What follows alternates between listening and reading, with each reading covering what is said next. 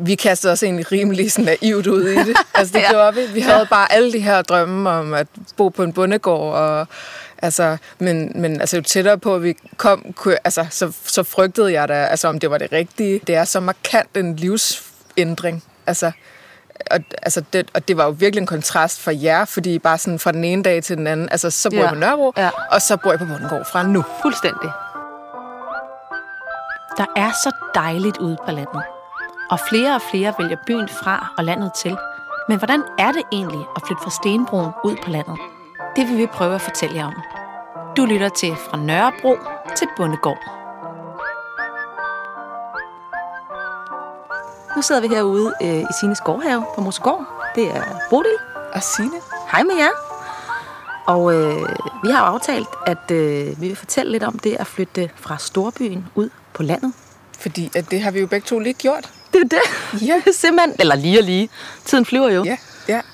Og vi kan høre fuglefløjt, og det er dejligt. Har skønt. Solen skinner, det er sommer. Og så kan man høre landbrugsmaskiner, fordi vi jo også er på landet. Ja. Så vi håber, at man kan klare den her lydkulisse. Og vi har aftalt, at vi vil fortælle om det at flytte fra storbyen ud på landet. Fordi vi oplever, at der er rigtig mange, der er ret så nysgerrige på den her proces. Og der er rigtig mange folk, der er nysgerrige på det, som vi aldrig kommer til at rende ind i og snakke med. Så nu har vi tændt for de her 2 mikrofoner, og så vil vi fortælle om vores oplevelser. Og I er meget velkomne til at lytte med. Det er ud fra vores egne erfaringer. Ja.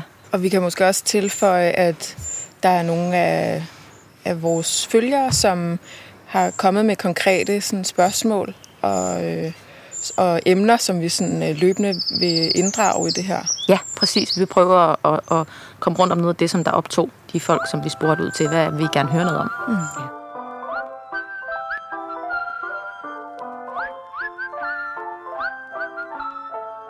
Her i første episode, der vil vi snakke om, hvorfor vi flyttede herud. Altså, hvad der fik os til det. Hvordan vores liv var, før vi flyttede. Og hvor vores motivation lå. Hvordan vi kom i gang med det her landeventyr, kan man sige. Men vi kan jo også lige fortælle lidt om, hvor vi egentlig kender hinanden fra. Fordi vi jo faktisk kender hinanden fra, vi for 10 år siden gik på højskole sammen. Og så har vi egentlig ikke snakket særlig meget sammen. Vi har faktisk nærmest ikke set hinanden. Nej, lige tilfældigt, fordi vi begge to boede i København, så vi stødte på hinanden. Ja. Også til et loppemarked på Balders Plads, tror jeg. Ja, præcis. Men så er vi kommet i nogle livsbaner, som egentlig minder ret meget om hinandens. Og så har vi oprettet Instagram-kontorer og kommet i kontakt med hinanden på den måde. Ja. Og fundet ud af, at vi har totalt meget til fælles nu. Ja. Hvordan gør I med det der? Hvad gør I med den der fræser? Sådan noget der har vi skrevet sammen om. Nå, din mand også at hugge brænde. Ja, præcis. Ja, så vi har faktisk skrevet meget sammen derinde. Ja. Nogle gange har det næsten været dagligt, altså på chatten derinde. Der er i hvert fald meget sparring, når man lige pludselig bor på samme måde. Eller det er jo et helt nyt liv, og det er også lidt det, der er udgangspunktet for det her. Den her snak, at Ja, det er nu der sker noget andet. Nu er vi et andet sted. Signe, havde du set det komme, at du ville lige pludselig bo på en bondegård ude på landet? Eller for vores begge tos vedkommende dengang på højskolen? Nej, det tror jeg ikke. Ikke med nogen af os. Altså, vi var begge to i 20'erne, og der var, altså, man skulle bare ud og opleve noget, og... Ja. Altså, jeg havde ikke set det komme med dig. Jeg havde slet ikke set det komme med mig. Nej. Altså, jeg ved godt, det lyder underligt, fordi det er jo ikke det vildeste i verden, man kan gøre at flytte på landet. Men jeg var så interesseret i storbyen der. Præcis. At jeg var bare sådan, København nu, da vi var færdige med at gå på højskole. Ja. Jeg kunne slet ikke vente. Ja. Men vi vil lige fortælle lidt kort om, hvem vi er. Og det er mig, der er Signe. Og jeg er 34 år. Jeg er uddannet sygeplejerske. Men som så mange andre, der har arbejdet i det danske sundhedsvæsen, så ved de, at det kan hurtigt blive meget hårdt. Det er benhårdt. Så det den karriere har jeg simpelthen takket nej tak til. Og nu er jeg gået i krig med at blive selvstændig med at lave blomster. Og så har jeg den her gård sammen med Nikolaj, min kæreste. Og i den forbindelse har vi lavet en Instagram-konto, Mosegårds nye liv. og hvor vi viser vores projekt med at renovere gården, og også hele bondegårdslivet herude. Ja, der er også masser af mad. Og kat. Nogle gange også lidt kat. Ja, det er en hård, fin balance. Det skiller vandene. Nogle gange er det for meget kat til min smag, men så kan jeg jo bare... Det er det for nogen. Ja, men der er nogen, der følger med. Jamen, det gør bestemt. Men der er også nogen, der elsker det, ved jeg. Det er det. Cater til dem. Ja. Ja, og jeg hedder Bodil, og jeg er 32. Jeg er freelance tv- og radiojournalist. Så er jeg gift med Dennis, som der er sådan noget, laver sådan noget med landbrug og planter og vin. Og vi har en dreng, der hedder Karl på 4. Og vi bor også på en gård ude på landet. Ret langt ude på landet. Og jeg har så også lavet sådan en Instagram-konto, som hedder Udflytningen, hvor jeg fortæller om at flytte ud. Og den handler også sådan en del om det der med relationer, fordi jeg også har lavet et radioprogram, der handler om at finde venner på landet, som hedder Hvordan får jeg en ven, som er udgivet på P1. Ja, det er mig.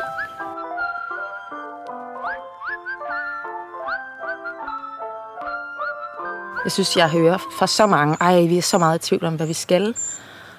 Skal vi have forstad? Skal vi blive i byen? Skal vi altså virkelig gå all in på det der landliv og sådan noget? Hvad kræver det? Og det virker til, at der er rigtig mange, der enten drømmer om det, eller faktisk er konkret i gang med det lige nu. Men jeg synes egentlig, at vi skal starte med at snakke om, hvor hele motivationen kom fra til at flytte ud på landet på den her måde. Ja, det synes jeg er en god idé. Jeg kan starte med at fortælle, at det var en kombination af mange ting for os, der gjorde, at vi flyttede. Vi boede i en lejlighed i Nordvest, en lille eller mindre andelslejlighed på 70 kvadratmeter, og vi har en dreng, som sagt, på 4. Så der kommer jo for mange, tror jeg, et eller andet, man tænker, kan vi blive boende på det her plads? Vi har brug for noget mere plads, vi har brug for noget mere luft. Så det er ligesom meget naturligt, så sker der et eller andet, det er et naturligt vendepunkt, at man flytter et eller andet nyt sted hen, for mange i hvert fald, ikke? Så kommer min mand fra landet og har læst agronomi til sådan noget landbrugsvidenskab. Så han var bare mega fresh på at flytte på landet. Og jeg var ret tilbageholdende i forhold til det noget tid, men altså, vi havde sådan set aftalt, at det var det, vi skulle, og vi havde også godt aftalt, at det var Jylland. Men jeg har ikke nogen tilknytning til Jylland og sådan noget, så jeg var sådan lidt tørre det og sådan noget, ikke? Men så fik jeg stress og var ret så langt nede og vende med det. Og det var faktisk der, hvor den der motivation for at flytte på landet blev sådan oprigtig fra min side, fordi at der blev jeg rigtig glad for at være ude i naturen. Og det kunne jeg mærke hjalp mig rigtig meget. Og det var faktisk, som jeg ser det, en af grundene til, at jeg fik det bedre. Jeg begyndte at være meget mere ude i naturen, og det blev sådan noget med, at vi var inde i byen i hverdagen, for det var ligesom der, vi havde vores liv inde i København. Men jeg kunne godt mærke, at det pressede mig faktisk, og så brugte vi weekenderne på at køre ud i skoven. Så det var ligesom, det var det, jeg tænkte, okay, det giver mening for os at vende det på hovedet og sige, så kan man tage ind til byen i weekenden, og så har man sin hverdag ude i naturen. Så det var ligesom det, der var din primære motivation fra min side. Altså min mand havde alle de der landbrug, og vi havde også lyst til at lave en køkkenhave, og lyst til at give vores søn en masse plads, og alle de der ting der. Så det var det der med at være ude i naturen, det var min motivation. Helt klart. Hvor startede det for jer? Jamen, altså det startede egentlig sådan lidt tvangsmæssigt, eller hvad man kan sige, ikke? Altså vi blev tvunget til at flytte fra København, forstået på den måde, at Nikolaj, min kæreste, som jo er læge, det sagde jeg ikke før, men han, kvæg hans karriere, så blev han nødt til at flytte fra København. Og vi var sådan set begge to rigtig glade for at bo i København, og jeg havde tænkt, at det er der, vi bor. Det kunne godt være, at vi skulle flytte lidt længere ud, lidt mere noget hus i stedet for lejlighed og sådan noget. Men det gjorde faktisk, at Nikolaj var tvunget til at flytte, og så flyttede jeg med. Og da vi så kom til Jylland, og vi havde, altså det var egentlig for en periode, så vi tænkte, at vi skulle tilbage igen faktisk. Men så tog vi nemlig også på de her søndagsture, som I også gjorde, og fik egentlig set, hvad ikke nødvendigvis Jylland, men bare sådan det der med at være på landet, hvad det kan. Ja. Og sideløbende, så har vi jo også altså interesser, der går meget på mad, altså at lave mad og spise god mad, og selvforsyning, og det virker jo skørt, det der med at gå i gang med et selvforsyningsprojekt, når man bor i en lille lejlighed inde i storbyen, ikke? Og så synes vi bare, at det var... at det kunne noget i forhold til det tempo i storbyen, at komme ud, hvor man ligesom på en eller anden måde, man var ligesom tvunget til at trække vejret sådan godt ned i maven, og så røg skuldrene bare automatisk ned. Det startede med, at Nikolaj flyttede herover, men at jeg blev boende i byen. Jeg var simpelthen ikke klar til det. Men så var det, at hver gang jeg kom over og besøgte ham, så kunne jeg godt mærke, okay, det kan simpelthen noget, fordi jeg jo faktisk også har haft problemer med stress, som du har. Så på den måde kan jeg virkelig godt relatere til, at naturen kan bare noget i den sammenhæng. Og så jeg ved ikke, om der er sådan et centralt vendepunkt på den måde, men det, at jeg kom til Jylland og ligesom kunne puste ud på en eller anden måde, altså kunne bare mærke, okay, det kan noget i forhold til mit sådan generelle velbefindende. Ja. De der vidder, man kører rundt herude, det kan virkelig noget. Fuldstændigt. Jeg vil også lige nævne noget, der selvfølgelig også gjorde, at vi så ikke købte en bondegård i Holte, for eksempel. Ja, vi har joket meget om, at altså, hvis der var en bondegård på Nørrebro, så havde vi taget den. Ja, præcis. Eller i Køge, eller hvad ved jeg, et eller andet, der var tæt på København. Det er jo selvfølgelig noget med økonomi at gøre. Ja. Det er jo dyrt at købe et stort hus med jord til. Præcis. Og det er det jo virkelig på Sjælland. Hvis man skal tro på eksperter og rapporter, er der flere og flere, der vælger byen fra og landet til. Og ja, den trend er vi så en del af. En ting er jo, at så har man lyst til at flytte på landet, ikke? Og så har man fundet ud af, okay, det er faktisk det, jeg gerne vil. Der er jo ret lang vej fra den erkendelse, og til man rent faktisk har fundet et sted og flytter. Det kan jeg huske, jeg tænkte, hvordan i alverden skal vi nogensinde komme i mål med det? Ja.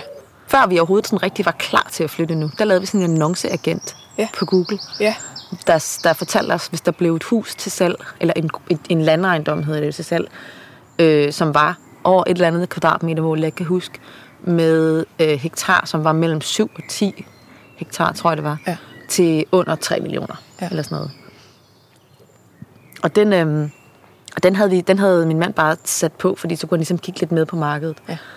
Og det var sådan ligesom måden, vi sådan greb det helt spadet an, at vi ligesom bestemte os for et område, vi bestemte os for Østjylland. Det er tæt på, det har ligesom Aarhus som kerne, ikke? Og der kan man nok godt finde noget arbejde som journalist. Har det i hvert fald også vist sig, det kan man godt. Og det var ligesom, det var der, vi var nødt til at være. Så var det også noget, min mand har familie der og sådan noget. Og så kiggede vi jo på det, der kom. Og der var meget af det, der var noget vag og hø. Hvordan gik I gang med at kigge? Jamen jeg tror, altså først så screenede vi ligesom bare hos de forskellige ejendomsmæglere og sådan noget. Og egentlig ret hurtigt gik det op for os, at så meget var der ikke af sådan noget, der var til salg. Så fandt vi ud af, at der var noget, der hed skuffesager. Nå? Vi lærte alt muligt om ejendomsmaleri, og heldigvis så havde vi også Nikolajs far med, som jo er ejendomsmaler. Det var virkelig et stærkt kort på hånden i den proces, men der er sådan noget, der hedder skuffesager, hvor man, som er de sager, altså huse eller ejendomme, som ligger i skufferne hos ejendomsmalerne, som lige er kommet ind, men som ikke er blevet slået op endnu. Så på den måde får man ligesom første hånd på det. Så bliver man skrevet op til, jamen vi søger sådan og sådan hektar og størrelse på huset og sådan noget, ikke? Og, men det gav ligesom heller ikke rigtig noget, og vi var faktisk ude at kigge på en hel del, altså vi var ude at kigge på, jamen jeg tror det var 10-15 ejendomme eller sådan noget. Og vi endte faktisk med at finde det her sted, ved at vi lavede et Facebook-opslag. Nå? Meget kontroversielt faktisk. Altså hvor vi... hvor I søgte simpelthen? Ja, i sådan nogle salgsgrupper, eller sådan nogle, du ved... fordi vi vidste, at det skulle være i Vejle. Vi var blevet så glade for at være her. Og, fordi det var her, Nikolaj læste, eller hvad? Ja, og han havde ligesom blevet tvunget til at forholde sig til, nu bor jeg her, og med netværk og sådan noget. Ja. Og når man bliver ældre, så tror jeg bare, det er sværere og sværere, det der med at flytte et nyt sted. Ja. Skal man ikke bare lige hive pælene op, eller hvad hedder det, bøgerne op, og sige, nå, men så bor jeg her nu, og så er det nyt netværk, og så er det bare fint. Ja. Altså det kræver en indsats. Ja. Men så vi var ligesom besluttet på, nu er det her, vi er, Og så søgte vi i det her område, og så skrev vi, altså ligesom hvad det var, vi ønskede for et sted. Og så slog jeg det op i alle mulige, altså det hedder også sådan noget ting og sager til salg i Vejle, eller sådan noget. Du har alle mulige sådan nogle salgsgrupper i sådan et trekantsområde, også lidt på Vestfyn og sådan noget, ikke? Hvor vi ligesom havde tænkt, at det er inden for det her område, vi gerne vil bo. Kan du huske, hvad I skrev? Kan du huske, hvad du skrev? Jamen, jeg skrev ret sådan udførligt, at altså, det skulle være sådan noget minimum 1 hektar. Altså, det var jo selvfølgelig, fordi vi havde sådan, vi ville gerne altså, have plads til at kunne holde dyr og alt sådan noget, ikke? Alle vores drømme med det. Og så, så skrev jeg, at vi ville hellere have, at det var gammelt og charmerende end nybygget, for eksempel, ikke? Ja. Fordi at, det var vigtigt for os, at det skulle være sådan super charmerende. Vi havde ikke noget mod at skulle renovere huset. Altså, vi kunne aldrig finde på at købe et nybygget hus, for eksempel. Nej, jeg vil også gerne sætte jeres eget præg på det. Eller ja, præcis. Så sådan ret udførligt, og der kom simpelthen der kom over 200 henvendelser, faktisk. Det er løgn. Det var meget overvældende. Jeg havde slet ikke troet, at... Altså, men folk ville jo virkelig gerne sælge deres hus, ikke? Og så de det der. Jeg tror ikke, der er så mange, der gjorde det, så lavede et opslag på den måde. Nej, det er sådan meget proaktivt. Og så var der mange, der også linkede til huse, der var til salg. Ja, okay. Som vi havde, nogle af dem havde vi set på og set annoncerne og sådan noget. Og der, der var der nogle enkelte imellem, som var spændende, og så var der det her, og så startede der faktisk en proces med, at vi købte det her sted helt udenom ejendomsmægler og... Nå, for de var slet ikke engang sat til salg. Det var ikke sat til salg. Det var jo nogen, der har boet her i 20 år med deres børn, og de havde sat sig for, når børnene flyttede hjemmefra, så skulle de have huset afsted. Og den sidste var lige på vej ud af døren-agtigt. Nå, okay. Og så tror jeg endda, det var børn, der lige havde skubbet lidt til dem. Prøv nu at se det her opslag og sådan noget. Skal I nu ikke lige? Og sådan så det var simpelthen bare god timing fra deres side? Eller sådan. Ja. Og så har vi simpelthen købt det privat på den måde, altså været ude og snakke med dem om stedet, i stedet for en ejendomsmægler og sådan noget. Og det har faktisk været en rigtig god oplevelse. Det lyder sgu da smart. Det er sgu da et totalt tip. Tip til folk, hvis du har en egen, du gerne vil bo på. Ja.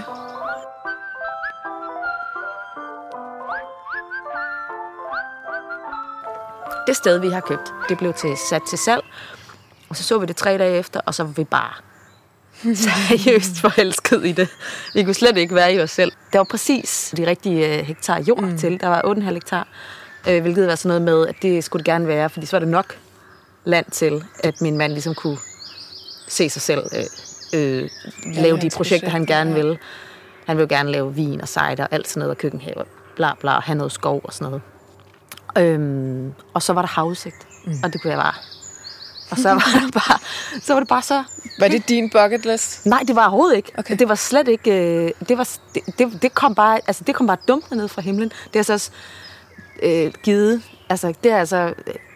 For at kunne bo på den kyst, vi bor på, så er man en time fra Aarhus. Ja. Så der gik jeg lidt på kompromis. Jeg havde sagt ikke mere end 45 minutter fra Aarhus. Ja. For vi havde selvfølgelig også en liste. Det var jo sådan noget, som jeg sagde, så meget jord, så meget plads, smuk natur. Det var vanvittigt vigtigt for mig, at der var, som sagt, smuk natur, og ikke bare marker.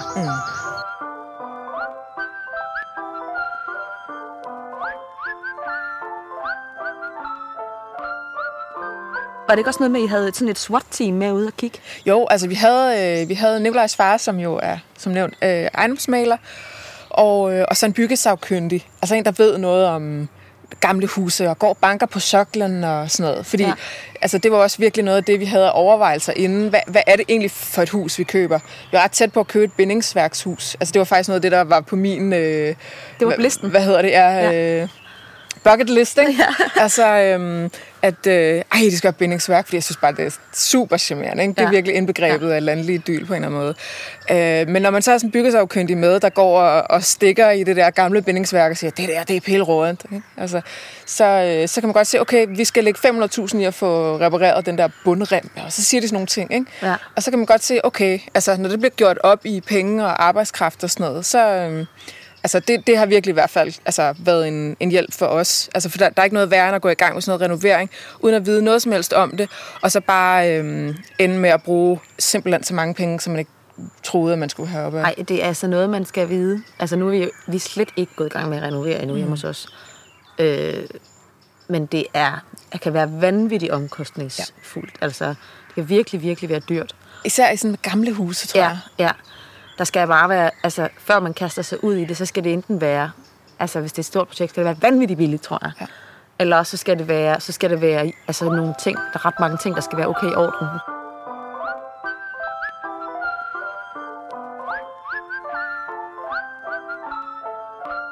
Det her sted, vi har endt med at købe, der skal laves en masse, men det er æstetisk.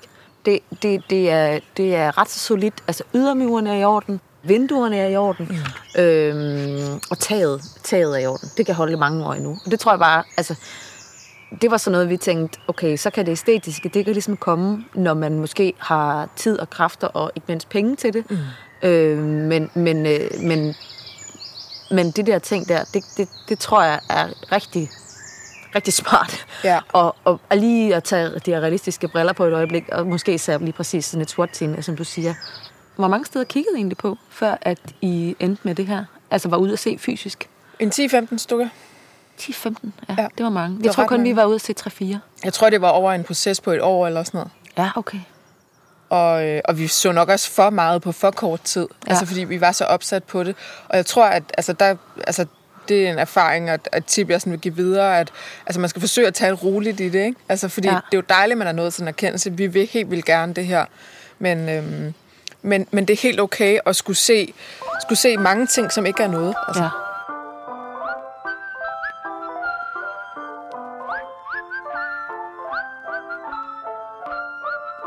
Januar 18 var vi ude og kigge på 3 landsteder, hvor jeg synes, det var forfærdeligt. Altså jeg blev nærmest sådan depressiv bagefter, fordi det var overhovedet ikke charmerende, og det var virkelig et hårdt tidspunkt at kigge på landbrugsejendomme på, ikke? Og det var 16 med minusgrader, og altså det var rigtig hårdt. Men det var rigtig godt, vi gjorde det, tror jeg. Fordi da der så i juni dukkede noget op, som jeg bare blev forelsket i, så vidste jeg også, så havde jeg på en eller anden måde noget at bygge det på. Præcis. Men man lærer også meget hver eneste gang, man er ude at se noget. Ja. Fordi der er alle mulige ting, man ikke aner en skid om, og hvad for noget opvarmning er der, og hvad for noget...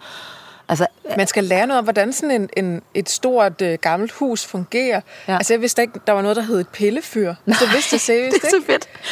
Det vil man lære, hvis man flytter på landet. At noget af det, folk de spørger om, det er, hvordan varmer I huset op? Ja. Hvad? Why do you care? Ja, vi skruer op for radiatoren og starter. Men det er der mange forskellige måder at gøre på, kan jeg lige sige. Ja.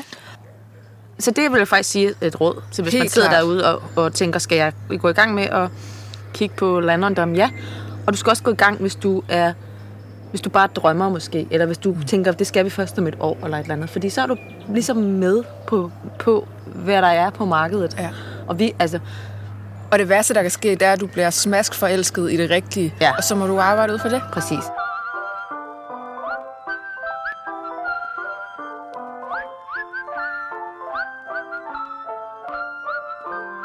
Når man så har fundet det der sted, man så gerne vil have, så går verdens længste proces jo i gang. Ja.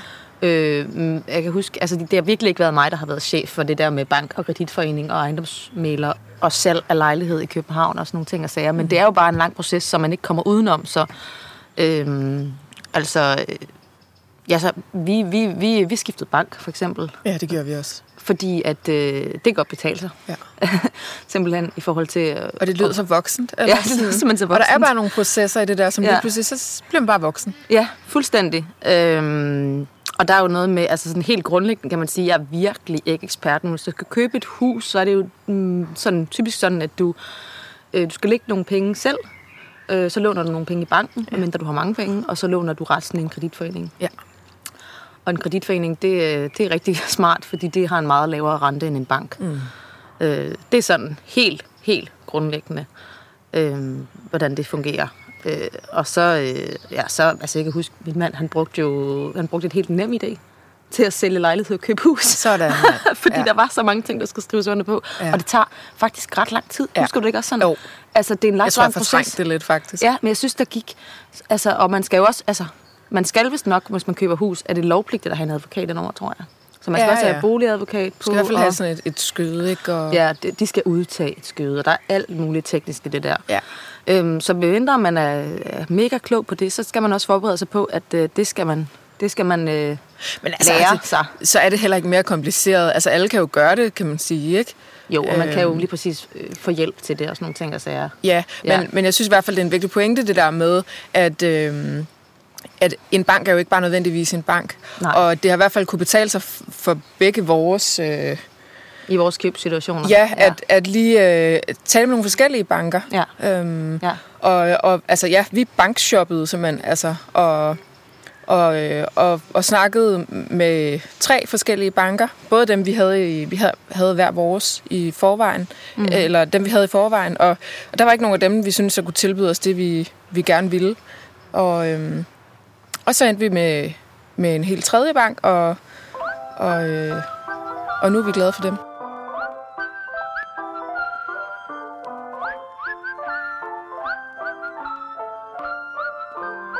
Så er der alt det med at flytte. Det er jo også en kæmpe ting i det. Ja. Altså, flyttede I sådan to hjem sammen? Eller var I flyttet sammen inden det? Nej, altså vi boede i en lejlighed inde i Vejle Centrum. Ja. Og så valgte vi faktisk, fordi at vi stod over for en ret sådan gennemgribende renovering, at beholde den lejlighed. Så vi havde faktisk både udgifterne til gården, vi havde købt, og så havde vi også udgifter, altså husleje til lejligheden inde i Vejle. Altså der er nogen, der vælger at bo i en campingvogn, samtidig med at de renoverer. Men det gav mening for os. Så, ja. Det er jo virkelig noget, man må prøve at regne på, hvad man kan leve med, og hvad der kan betale sig, og sådan nogle ting. Så. Ja, altså, og lige i forbindelse med det der med, at når man køber en gård, og som højst sandsynligt også er et gammelt stuehus, altså, så skal man højst sandsynligt renovere det, og det er jo også noget, man kan snakke med sin bank om, altså, og låne til det. Så sender de en ud og får det vurderet, og siger, jamen, hvad kan I renovere det her for? Altså, så er det vitterligt sådan, altså, vi sagde til dem, jamen, vi vil lave det meste af det selv. Selvfølgelig det, der er lovpligt, det altså elektriker-ting og sådan noget. Det får vi nogle professionelle til. Og så fik vi det vurderet, og så kunne vi jo låne til det. Sådan, så man ikke, altså hver gang der skulle købes en pakke mørtel, så skulle vi ikke sådan selv ud og have de penge op i lommen. Så var det ligesom aftalt med banken, og så var det en del af vores sådan, samlede lån. Ja, helt klart. Det er meget smart at tænke på. Vi fik at vide, fordi vi ligesom skulle først finde jobspejen og sådan nogle ting, og sagde, at vi ikke kunne låne en krone til renovering endnu. Ja. Og det er jo fint nok, fordi vi har så kunne flytte ind i det hus, som det er. Ja. Men det er jo sådan lidt... Det er jo også en vurdering. Kan vi leve med det? Altså, eller skal det hele laves om fra starten af? Og sådan noget? Det bliver noget med på sigt engang. Og sådan noget. Men faktisk har jeg misundet det lidt, når vi sidder og følger med i hver vores Instagram-kontoer. Ikke? At, altså, nogle gange har jeg tænkt sådan, ej, hvor må det egentlig være dejligt for Bodil, at bare... så er de bare der, og så kan de sådan nyde og være der og lige falde til og sådan noget. Altså, vi gik jo hardcore i gang med renoveringen, ikke? Altså. Ja, men det kan jeg godt forstå, men så har du heller ikke set den væg, jeg aldrig nogensinde tager billeder af inde i spisestuen, der er så sort, fordi der har stået en brændeovn, der har sodet til derinde og sådan noget. Så du ved, der er jo også... Altså... Der er jo altid ups and downs ved det. Yeah. Jeg misunder der også totalt jeres nye renovering. Vi flyttede jo en hel lejlighed fra København til Jylland på en dag. Det var eddermame også en stor proces, og vi havde jo gang i flyttebil, fordi at det kan man ikke, eller det kan man sikkert godt komme udenom, det kunne vi ikke komme ud, man følte vi. Altså, der er jo selvfølgelig alt det lavpraktiske, men oven i det går man jo også med måske nogle bekymringer og nogle tanker omkring, er det her det rigtige, og hvordan bliver det, og altså... Helt vildt. Hold da op, det synes jeg fyldte meget. Ja. Der er meget forskning, der viser, at jo mere man opholder sig i natur eller i grønne omgivelser, jo sundere er det for psyke og for krop. Og det har både Signe og jeg selv mærket. Hvad havde du nogensinde frygt? Vi kastede os egentlig rimelig sådan naivt ud i det. Altså, det gjorde vi. Vi havde bare alle de her drømme om at bo på en bondegård, og men jo tættere på, at vi kom, så frygtede jeg da, om det var det rigtige. Altså, dels fordi, at det er et stort projekt, og det er så markant en livsændring. Og det var jo virkelig en kontrast for jer, fordi bare sådan fra den ene dag til den anden, så bor jeg på Nørrebro, og så bor jeg på Bondegård fra nu. Fuldstændig. Ja, en kæmpe kontrast. Kæmpe kontrast, ja. Altså, jeg kan mærke, jeg frygtede, eller jeg var helt vildt forelsket i vores sted. Det hjalp rigtig meget, at jeg var 100% på det der sted, ikke? Men jeg frygtede stadigvæk, hvad nu hvis jeg ikke vil? Ja. Eller sådan... Ja, hvad hvis jeg fortryder? Hvad hvis jeg fortryder? Fordi så vidste jeg godt, det må du bare komme over. Ja. Altså faktisk... Nu har vi taget den her fælles livsbeslutning. Ja, det er en kæmpe stor beslutning, både for vores økonomi og for vores søn, som der skifter børnehave og skifter egen. Det er ret så voldsomt at tage børn ud af deres vante omgivelser og flytte dem andet sted hen. Og så, jeg vil nærmest sige, det var skilsmissegrund, tror jeg, hvis jeg havde endt med at sige, jeg kan ikke alligevel. Fordi min mand er så landglad. Altså han er bare seriøst lykkelig nu. Lykkelig i sit liv. Og det sidste år i København var han faktisk ret ulykkelig over at være i byen. Han kunne faktisk ikke lide det. Han havde bare fået nok og savnet plads og rum og rum til at lave projekter og sådan noget. Altså det er sjovt, fordi jeg tænker egentlig, at man burde have frygtet meget mere, end jeg gjorde. Ja. I forhold til, hvor hardcore det så er at lægge sit liv om, så tror jeg lige præcis var meget naiv i. Det tror jeg måske er meget godt. Det er lidt ligesom, når man, altså for mit vedkommende, når man får børn. Altså man skal ikke gå og bekymre sig for meget, fordi det skal nok blive hårdt. Ja, præcis. Og jeg tror også, man sådan, som kvinde især godt kan have tendens til at altså bekymre sig på forhånd. Ja, altså, ja. Men jeg helt klart, det vil også sige, at hold kæft, det skulle da bare have vidst, altså, hvor hårdt det her det blev, også med, vi har renoveret så meget og sådan noget, ikke? Og hvor meget det kræver lige at have en flok træer stående på 500 kvadratmeter, ikke? Ja, men der er i hvert fald nogen, der har spurgt os på Instagram, hvad vi har frygtet. Ja. Ikke så meget, men det burde vi måske have gjort. Ja. Men ellers også er det måske meget godt, fordi det skal nok komme, det der er svært. Det skal men nok komme til dig. Der var der en reel frygt for, altså det der med at miss out, altså fordi livet i København, nu har vi jo begge to boet i Nørrebro-området, og hvor der sker altid et eller andet fedt, altså sådan ungt og vildt på en eller anden måde, ikke? Som lidt har været temaet, altså at have boet der i sådan 20'er, og det har været, jeg synes det har været vanvittigt fedt, men jeg synes, at den var der reelt, den der frygt for at gå glip af alt det fede, der var i København. Fordi at det også definerede ens liv på en eller anden måde. Ikke? Altså, så mange fede events, og jeg gik så tit i biografen. Altså, så tit. Altså. Ja, men det er rigtigt nok. Altså, frygten, også måske frygten for at savne det rigtig meget, fordi så var der bare ikke er der ikke den samme mulighed mere. Ja. Altså, det er ikke... Altså, det er et andet liv. Det skal man ikke lukke øjnene for. Og man køber ind på noget andet. Og man går ikke på café mere, så sidder vi her og drikker kaffe og hygger os. Det er sådan, man gør det nu. Eller i hvert fald sådan, jeg gør det nu meget. Så det er et andet liv. Ja, altså jeg er i hvert fald, nu er der et par stykker, der har skrevet til mig på vores Instagram, og har været meget bekymret for, om det er den rigtige beslutning. Altså nogen, der står overfor, og simpelthen overvejer, skal vi gøre det her, som måske også har små børn som jer, og lidt med karriererne, kan man få jobs der, og hvad kommer det til at betyde, og altså fordi der er mere sådan fysisk arbejde forbundet med at have sådan et sted her. Der er jo, alle behøver jo ikke at have 10 hektar, vel? Altså, men der er bare lidt mere, også bare det at gå fra lejlighed til hus, der er noget mere, der skal gøres. Man er meget mere selvkørende på mange måder. Ja. Men på den måde, der er et par stykker, der har skrevet til os sådan omkring virkelig store bekymringer og sådan, hvordan ved jeg, at det er den rigtige beslutning? Altså, hvad har du svaret så? Jamen, jeg har forsøgt at svare, at det er jo fuldstændig individuelt, fordi mit liv er jo ikke deres liv og omvendt. Og jeg kan bare sige, at for vores vedkommende, mig og Nikolajs, der har det været en mavefornemmelse omkring, og så mange drømme bundet op omkring, at det er simpelthen noget, vi så gerne vil. Ja. Men det er også bare svært at forholde sig til, fordi virkeligheden er jo ikke nødvendigvis den samme som alle de drømme. Og man må nok bare sådan tage med, at selvfølgelig er der nogle ting, der vil komme bag på en, når man vil have noget afsavn, og hvis man har børn, så er det en ny institution, eller hvad det nu kan være. Ikke? Selvfølgelig vil der være nogle udfordringer, men hvis man kan mærke, det her er bare en drøm, vi har, og hvor kunne det være skønt, at vi har en stor have, eller hvad det nu er. Sådan, der er også bare så mange andre gode ting. Så selvom man har den der frygt, så er det ikke nødvendigvis, at det betyder, at så er det ikke det rigtige. Altså. Nej, jeg tænker også, at der er også forskel på folk, og nogle mennesker er meget, har svært ved at tage beslutningen, hvor jeg tror mere, jeg er sådan en type, der hvis der er noget, jeg vil, så tager jeg beslutningen, og så tænker jeg, så må jeg deale med det, der bliver svært efterfølgende. Det bliver bare nødt til at klare. Præcis. På en eller anden måde. Ikke? Men jeg tror også, man kan sige helt grundlæggende, hvis man går med den her drøm om at flytte på landet, Hvis man så kan mærke, at den begynder at fylde så meget, at man faktisk næsten ikke kan være inde i byen, Præcis. så tror jeg, man skal tage den rigtig seriøst. Ja. Og så tror jeg, man skal tage den seriøst på den måde, at så må man næsten sige til sig selv, jamen, så kan det godt være, at der er nogle ting, der bliver træls, for at sige det på jysk. Ja. Men der vil jo altid være der er jo også ting, der er træls inde i byen. Jamen, det er det.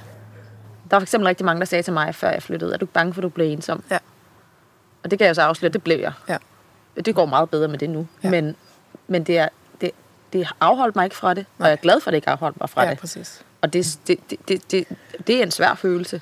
Og det kan altså også være en ret god generator for at komme i gang med et nyt kapitel i sit liv. Altså selvom det er barsk. Altså, ja. Jeg havde samme oplevelse. Altså, og nu har du tilfældigvis lavet et radioprogram om det. Men at, altså, man må forsøge at kaste sig selv ud i det, og ligesom omfavne, jamen, altså, der er nok noget ensomhed forbundet i det, fordi der er, altså, det er ikke nødvendigvis, at folk de bare sådan vader ind i dig med nye bekendtskaber og netværk og sådan noget, men man bliver nødt til at arbejde lidt for at skabe et nyt liv. Altså. Ja, og det er også man er på overarbejde generelt, når man lægger sit liv om, så det er også, at man heller ikke har de store overskud, selvom man egentlig mangler de der relationer. Men jeg tror i hvert fald, hvis man kan mærke, at drømmen den begynder at fylde så meget, man næsten ikke kan være inde i byen, så er det selv altså om at rykke på det.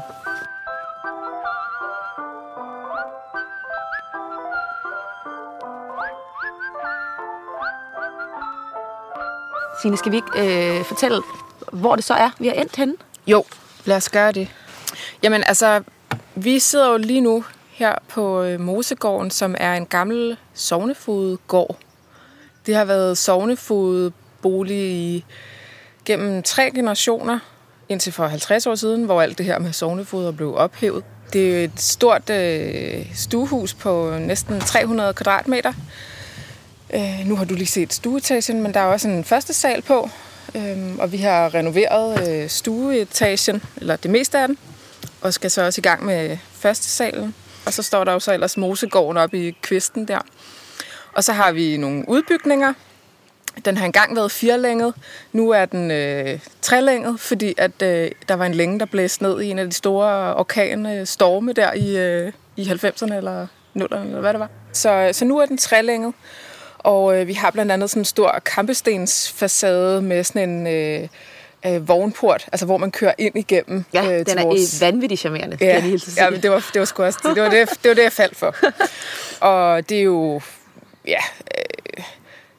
over 200 år gammelt-agtigt. Altså det har godt nok mange år på bagen. Selve stuehuset er opført i 1872 eller sådan noget.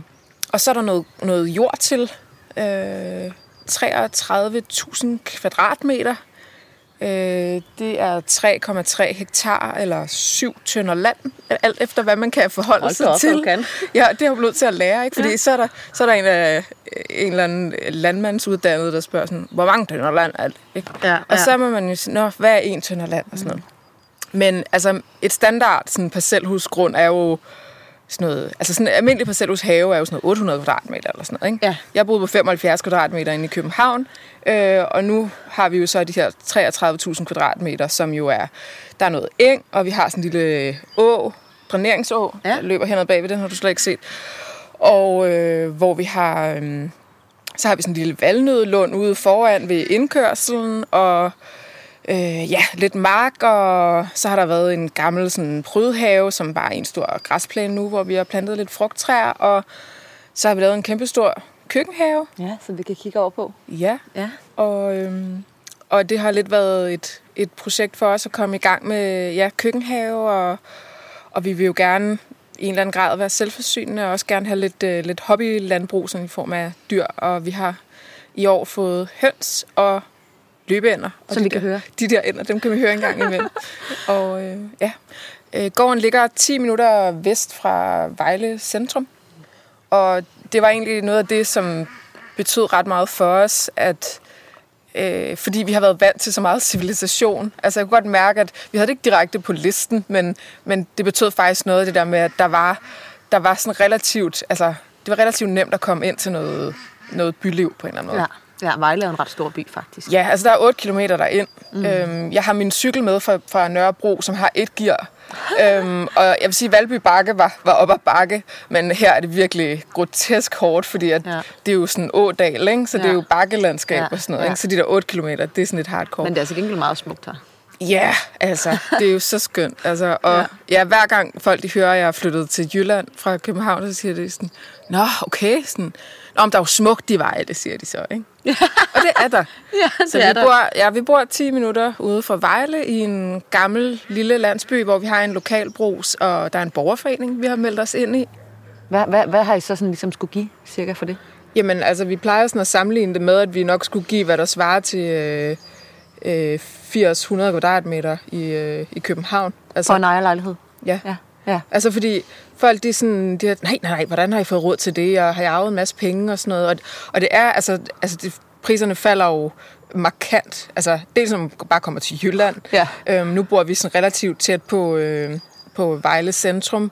I er jo sådan endnu længere væk, så priserne falder altså markant. Altså, man kan bare få meget mere for pengene. Ja. Og vi har givet lidt mindre end jer. Det er så en mindre ejerlejlighed, man kan få til den pris, vi har givet. Ja. Så, og I har så også endnu mere jord, ja, vi har endnu mere jord. Så det er altså ikke...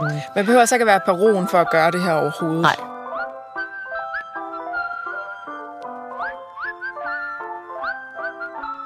Der, hvor vi har slået os ned, det er jo ude på Djursland, på den nordlige kyst, lige uden for en lille bitte landsby, der hedder Fjellerup.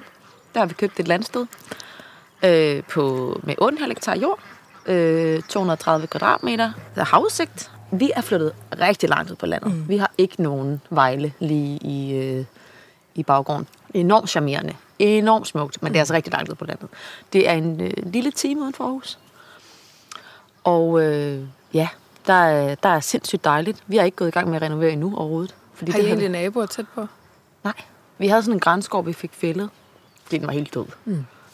Kom der nogen og fældede den for os. Men inden det, der kunne vi kun se andres bygninger. Vi kunne kun se vores egen jord, så langt øjet rækker. Det er også noget, der faldt voldsomt meget for. Vi har sådan ude i vores baghave, der kan man bare kigge ud over sådan en eng, som er uendelig. Ligner sådan en infinity pool, bare med eng og skov på begge sider. Så skønt. Ja, simpelthen så skønt. Og der kan man, det er alt sammen vores, så vi kan næsten der er kun én retning, vi kan se lige over på nogle andres grund. Der går til gengæld nogle heste derovre, så det er også ret idyllisk, til man kigger over dem. Men det er i hvert fald der, nu bor vi på Djursland, og lige uden for Vejle. Ja. Hold da op et teleskift. Ja, det vil jeg sige.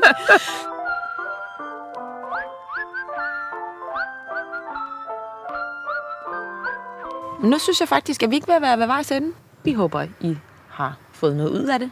Ellers så, hvis I ikke har, så skal I da bare lade være med at lytte til afsnit 2. Men vi håber i hvert fald, at I har fået lyst til at høre mere, og I kan bruge nogle af vores erfaringer. Ja, og i næste afsnit, der vil vi snakke om, hvordan vores liv er nu her på landet, efter vi er flyttet. Og lidt mere om, hvordan vi har grebet det an med at skabe et nyt netværk og ligesom lande i et nyt liv på den måde. Præcis. Og hvis man sidder og tænker, hvad er det egentlig for nogle steder? Jeg vil faktisk gerne se det. Altså nu har de siddet og fortalt, så skal man ikke komme på besøg, men man kan besøge vores Instagram-profiler. Ja. Hvor man kan se billeder, og jeg er meget flittig med de her stories og med de her små videoklip. Og din hedder Udflytningen. Ja. Som jo passer rigtig godt til det her tema. Det må man sige. Og min hedder Mosegårds nye liv. Ja. Mange tak, fordi I har lyttet med.